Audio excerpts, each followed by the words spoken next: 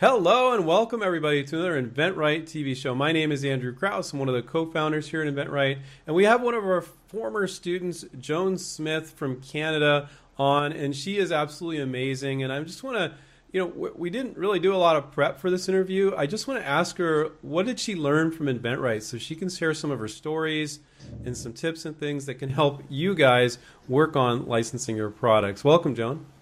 Well, thanks. Thanks for having me. So, you've been doing pretty well. You've licensed quite a few products, right?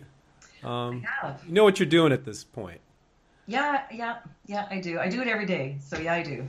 So now, one thing we did talk about is, even though you seem to have such great confidence now, but I said, what did you have that before you came to inventRight? And what were your hesitations about the process and doing the work before inventRight? And what changed?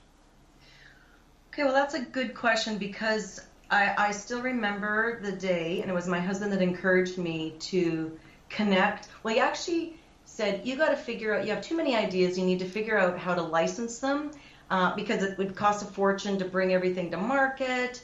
And I mean, that was 10 plus years ago.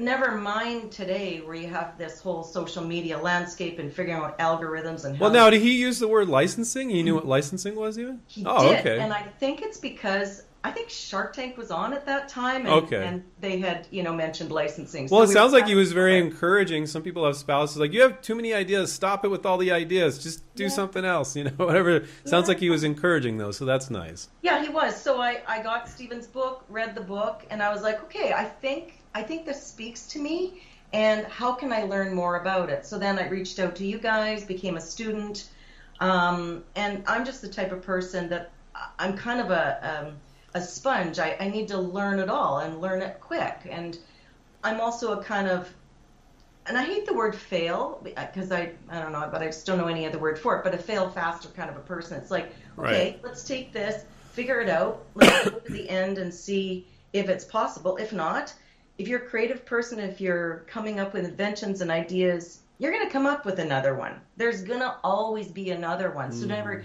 doubt yourself. So back to the confidence thing, I had no clue. Like, how do I find a company? Like, how do I reach out to them? Like, do I phone them? Do I email? What if they say no? That was the biggest thing. What if they say no? Nobody wants to hear no in anything. Knowing you and how you are these days, it's so funny for me to hear you say that. Oh. Because, like, now with the way I've known you for years, I wouldn't think for a second you would be concerned about getting a no now. Yeah, and I'm not now. Like, I'm not concerned about getting a no now. Right, but you were before. But I was before, and so... I feel like besides licensing, that's just a huge life takeaway for me, something I learned, weirdly, through like inventRight, because it just gave me confidence. And when I started getting no's, I was like, oh, okay, well, that kind of hurt. And then the next one was like, oh, okay, it's just timing. Was it helpful to have a coach there to go, no, that's okay, that's normal, keep going? Totally. That was helpful. It is, because... you don't know what you don't know, and it helps to give a barometer for that. So it's like, yeah, you might get 5 no's. That's okay. It's okay to get 5 no's. Other people are getting 5 no's. And once you start realizing that other people are getting 2 no's, 3 no's, 4 no's, 5 no's, whatever, it's like, oh, okay, that's normal. Well, let's now try another company, and you start to kind of get through that process, and yeah, it's actually empowering. So would you? I like to say what we do is experiential learning. You jump in and you just start doing it. And you said you like to fail. You didn't use these words, but fail forward and fail fast. Yeah. And it's not failing though, but it's what you perceive to be failing before. And so I think when you experience what you thought was failure and you realize it's just the process, getting a bunch of no's, then you're like, was there like an acceptance phase of that? Because I know. I've known you for a long time, and you fully accepted that at this point. But do you think that inventors need to get to that acceptance phase? I think so many new inventors inventors have been inventing for a long time. They haven't gotten there. Yeah, no, I would say so. Sometimes inventors, what I have found, are people that are super, super creative. Otherwise, you're not going to come up with these You things, are. You're super right? creative. Yeah. I try to be. You are.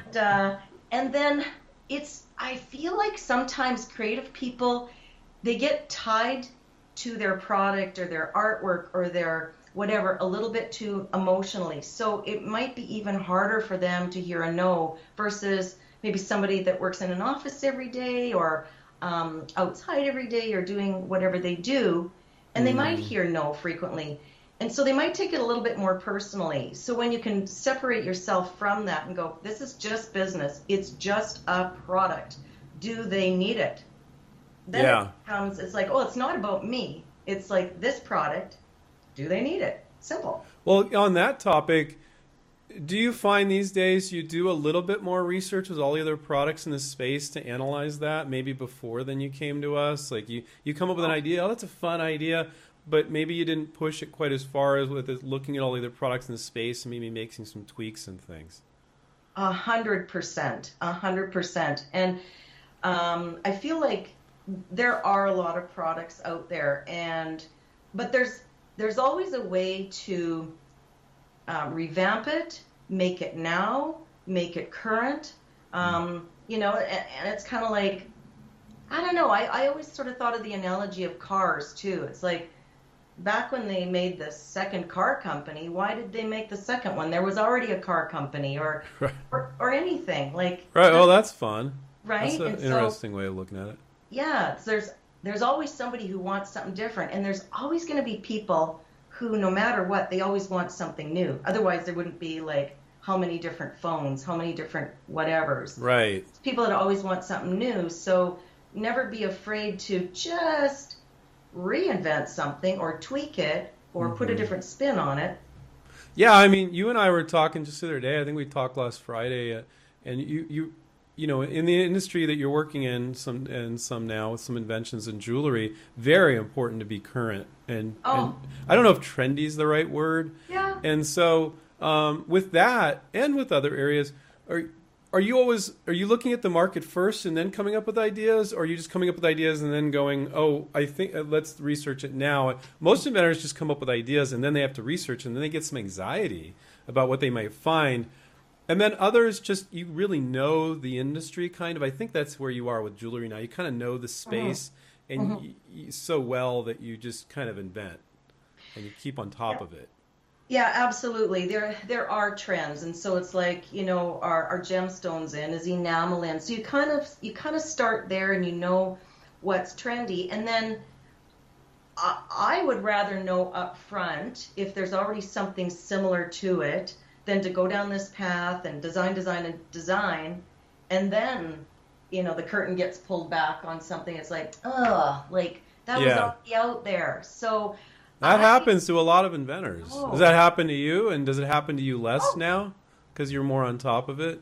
It still happens, though, no matter what. It still happens because jewelry is so trendy. Like something that's in now isn't going to be in next year. So it's very fluid. Whereas I know back in the day, I wasn't designing jewelry when I came to you guys. My very first product I wanted to license was a wine bag, like a wine gift I remember. Bag. Yeah. And, you know, so I was looking at that industry and I felt like everybody needs one of these, you know, sort of thing. And now looking back, I'm like, no, actually the ones that were out there were better than mine. But I was scared back then to kind of do more digging into those accessory companies and find out what they had, because what if they had something like mine? That would mean all my hard work. Yeah. That's really, that's a giant problem for most inventors. Yeah. You can't just go around with blinders on, because if you're going to make a sell sheet, file your PPA, make your list of companies, reach out to 30 companies, those marketing managers, they know what's there, and you don't want them then doing all that work, them saying, well, what about this? This is like, this is better, this is more or less the same thing, or whatever. You don't want that to happen. So the advice I give people is, when you come up with an idea, if you weren't just broadly studying a market and then trying to figure out how to fit it in, then you're kind of good because you studied and then you came up with an invention. Most inventors don't do that, though, and that's fine. But if you came up with an invention like literally the same day or the next day, you should be doing your research, because the longer you wait, the more in love you fall with it, you know? The more in love the more you fall in love with it. There you go. I think I said that wrong. Yeah, what he said. But every inventor has done that. Have you done that? I mean, well, you just said you did. The wine bag, you fell in love with it, and you were afraid of what you're going to find. Oh, absolutely. So I've done both. I don't still do both. I research it pretty good right now before I do dive in. But it's taken me a while to learn that, being a creative person. Again, back to the no. I didn't want to be told no to start with. But I would say that just, I don't know, you just stick with it. And it's like anything in life. The more you do it, it's your 10,000 hours or whatever, right? And you do it, and it just becomes more natural. And, yeah, it doesn't bother me at all anymore. Another thing that I've noticed about you, you're very consistently persistent, and I love it when students I know it's kind of awkward wording, but consistently persistent. Being persistent for a week is okay, but if every week after week, you're following up, following through, getting out there, and that ties in with an interesting story I want you to tell people, because you told this to me. And about Ford. And I never heard this before. And so I'd love for you to tell that story. Yeah, so let me back up. So when I first started with inventRight, I guess my perception is, well, I don't know, I'm going to reach out to 3 companies, and if they say no, nobody's going to like this product. And so I felt nervous about that. And then you guys gave me the confidence, no, keep going, try with this company, try this angle to do it and everything. So over time, I learned that. Do you feel like you wouldn't have kept, I think one of the main things the inventRight coach does is to keep the student pushing and going. And now it's just natural for you, but it wasn't then, was it? 100%. Yeah. I needed that confidence, because back to what I said before, I had no reference. For, do you reach out 1 time or 100 times? Do you reach out to 2 companies at once or 10 companies? I had no reference. So I would have gone into this very, very blindly. And so I still tell people, best thing I ever did is take your course, to be honest, and connect with you guys. And we've had this long relationship over the years, and I look at everything differently. Like I was getting really bad for a while. I would go into a store and I would see something, and because I do a lot of artwork and jewelry design, I'd think, okay, well, I know of some artwork that could go on there. And so I would reach out to people with the artwork, and it got exhausting. I was doing it a lot. So then I thought, okay, no, you know what? I got to go back to the whole product licensing. It's not as exhausting for me. But when I was kind of leading up then to that point and kind of learning to fly a little bit better, well, and you're going to give an example of that. We talked about that earlier. I love this story. Yeah. So I would then find who the gatekeeper is, and try and connect with them either by phone or email or whatever. And I got to the point where, and I believe you guys told me this, put somebody in a position that, definitely not rudely or anything, but can you help me? And so I would say to them, you know what, can you help me? I really need your help. I'm having trouble with. And most of the time it was, I'm having troubles with finding the person who's the decision maker, the person in charge of new products, that sort of thing. And most of the time, like 9 times out of 10, the person on the other end of the phone, they're like, well, we're not really supposed to give that out, or well, just a minute, let me see what I can do. And they put me on hold, and, and just, if you're kind to them, they're probably going to be kind to you back. And I literally would get the name or the contact or whatever of the person that I needed to reach out to. So then I would go to the steps of reaching out to that person. Didn't always hear back. They get lots of inquiries, and, you have to understand that, and you have to appreciate that too. Like, how many emails are they getting a day? How many phone calls are they getting a day? Oh, wait a minute. You should actually think about the marketing managers and salespeople that you're submitting to, and not just about yourself. Think about what their day's like. That's a revelation.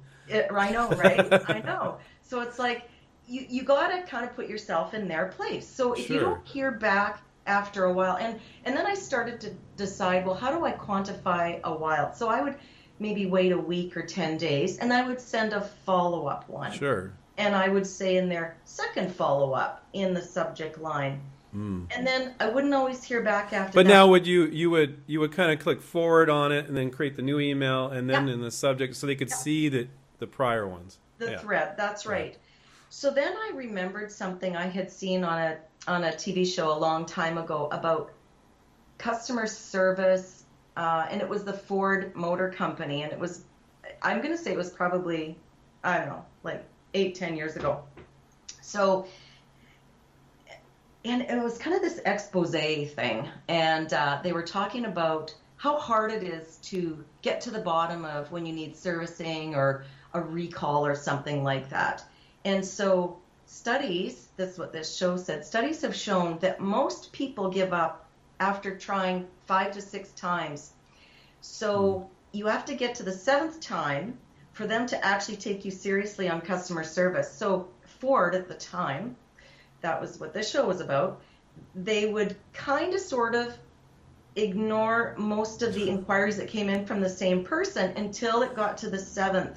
And they're like, those are the ones that are going to get us in trouble, so we're going to hit those first. Exactly. Wow. Persistent ones. And so I started thinking about persistence in that way and thinking like, well, wow, if it's kind of a documented thing, like, why wouldn't I keep trying? Why would I feel like I should stop after 3? So I literally, to this day, I will in the subject line, and I'll put urgent.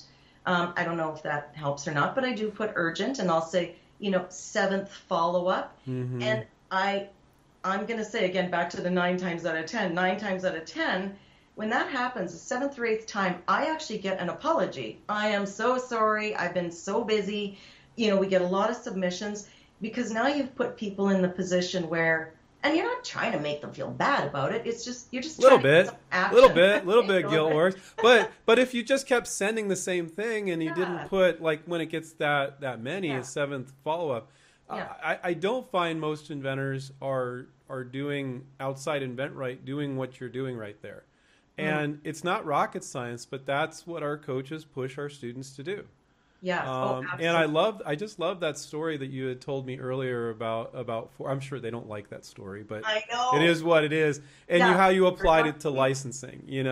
I think that's fantastic. I think a lot of us do feel that way about some large corporations trying to get help sometimes.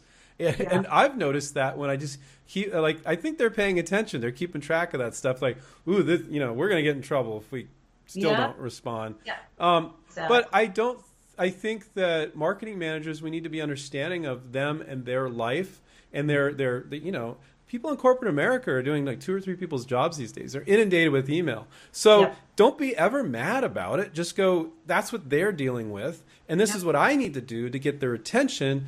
There's no need to be angry. Like, this is the greatest thing. Why aren't they looking at it? Why aren't they responding? No need to be angry. But your persistence, I don't know, don't mean to stereotype, but you are Canadian, so you're super friendly, but you're still being friendly all this time. Yeah. You're saying 7th follow-up, or maybe you're saying urgent in some cases, but you're not telling them that you're pissed or anything, right? No.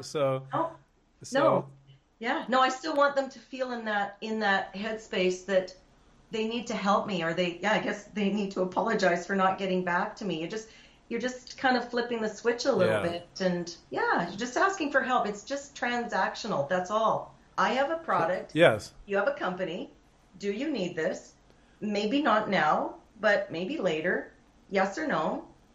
No? Okay, let me move on. And you have no idea if you got their attention or you didn't. You don't no idea if they're terrible about looking at all their emails or more looking at their emails from their boss and certain types of emails and ignoring the rest. And you just don't know. You don't know if they looked at it 3 times or didn't see it a single time, and the 7th time you send it where they're like, 7th follow-up, oh, I better look at this. And they're like, oh, this is interesting. You know? Totally. And also, it's not just because you want them to see it, because you need to move on. So you need to know. You need that know. It's the failing forward thing, Yeah. And you don't want to be doing, 15 follow-ups. There's a point where you're going to give up at some point.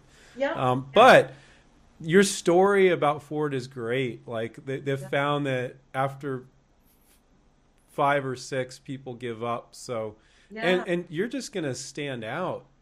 Yeah. You know, when they're like, wow, that's, maybe they don't even like your product, but they're like, impressive. Wow, this isn't like, maybe they're thinking, I wish I did that much follow-up with the things I do, you know? Honestly. Do you know, I had a deal, it went south last year. I'll tell you this, actually. This was interesting. So I had reached out to this woman.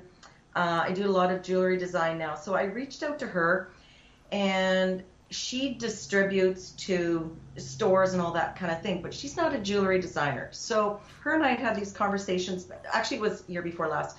We had these conversations back and forth, and she liked that I was persistent, because I had a hard time getting a hold of her too. But she actually praised me for being, like, because they want to work with somebody that's passionate also. Right. They don't want to work with somebody that's just half-baked about something. So pour your passion into it. I'm pretty, vulnerable. I wear my heart on my sleeve. It's like, yes, this is the best this, until it isn't. And then I move on to passionate, but professional. Yes. Like getting upset and angry, not professional ever. There's no place for that. There's no place. Yeah. So her and I started talking back and forth, and I had sent her some designs. We were going to move forward, and then the pandemic happened. And then, so anyways, her company actually went under, and so unfortunate for that. But you know what? We still actually keep in touch, because if she ever ends up working on a sales team that goes out there and is selling jewelry for somebody else. She liked what I had. We kind of liked each other's vibe. So I think that's, again, the takeaway. It's like, well, that didn't work, but I was persistent to get to her. And now we've got this relationship that you never know. Yeah, and I think what I get from you is a lot of times it won't work. Like you called up and you said, it's nice when you call sometimes and you say, can you help me? And a lot of people, they want to help. They're like, people don't want to say, no, I can't help you. Yeah. But just because that's an approach doesn't mean every time you try it, it'll work. Maybe 1 in 4 times it works, and then you get the person that you really need to talk to. So, and you've gotten this thick skin, acceptance of that, whatever you want to call it. You have that, and that's why you're licensing products. And an inventor that can't acquire that thick skin, acceptance of that dynamic of licensing, they will not be successful. They won't be successful in life, quite frankly, either. I couldn't agree with you more. And it just, you just got to separate yourself from all of the other stuff, because, something you said, like, you don't know if they need this product. You don't even know if they're getting your email. Like, there's also spam. Yeah. Like, maybe your email's going into spam. So you should never assume what somebody else is thinking, whether it's in life or when you're licensing and it's like, well, they didn't get back to me in a month, they must not like my product. Yeah. Like, don't ever invent a story in your head. Like, I've done that. I've invented all those stories back in the day, and I thought, oh, they're not getting You don't know. Maybe they left the company and it's just going off into the ozone. I've had that happen. Maybe they're like in a transition with moving into a different position. You never know. And it's just more thinking. I like saying this a lot lately.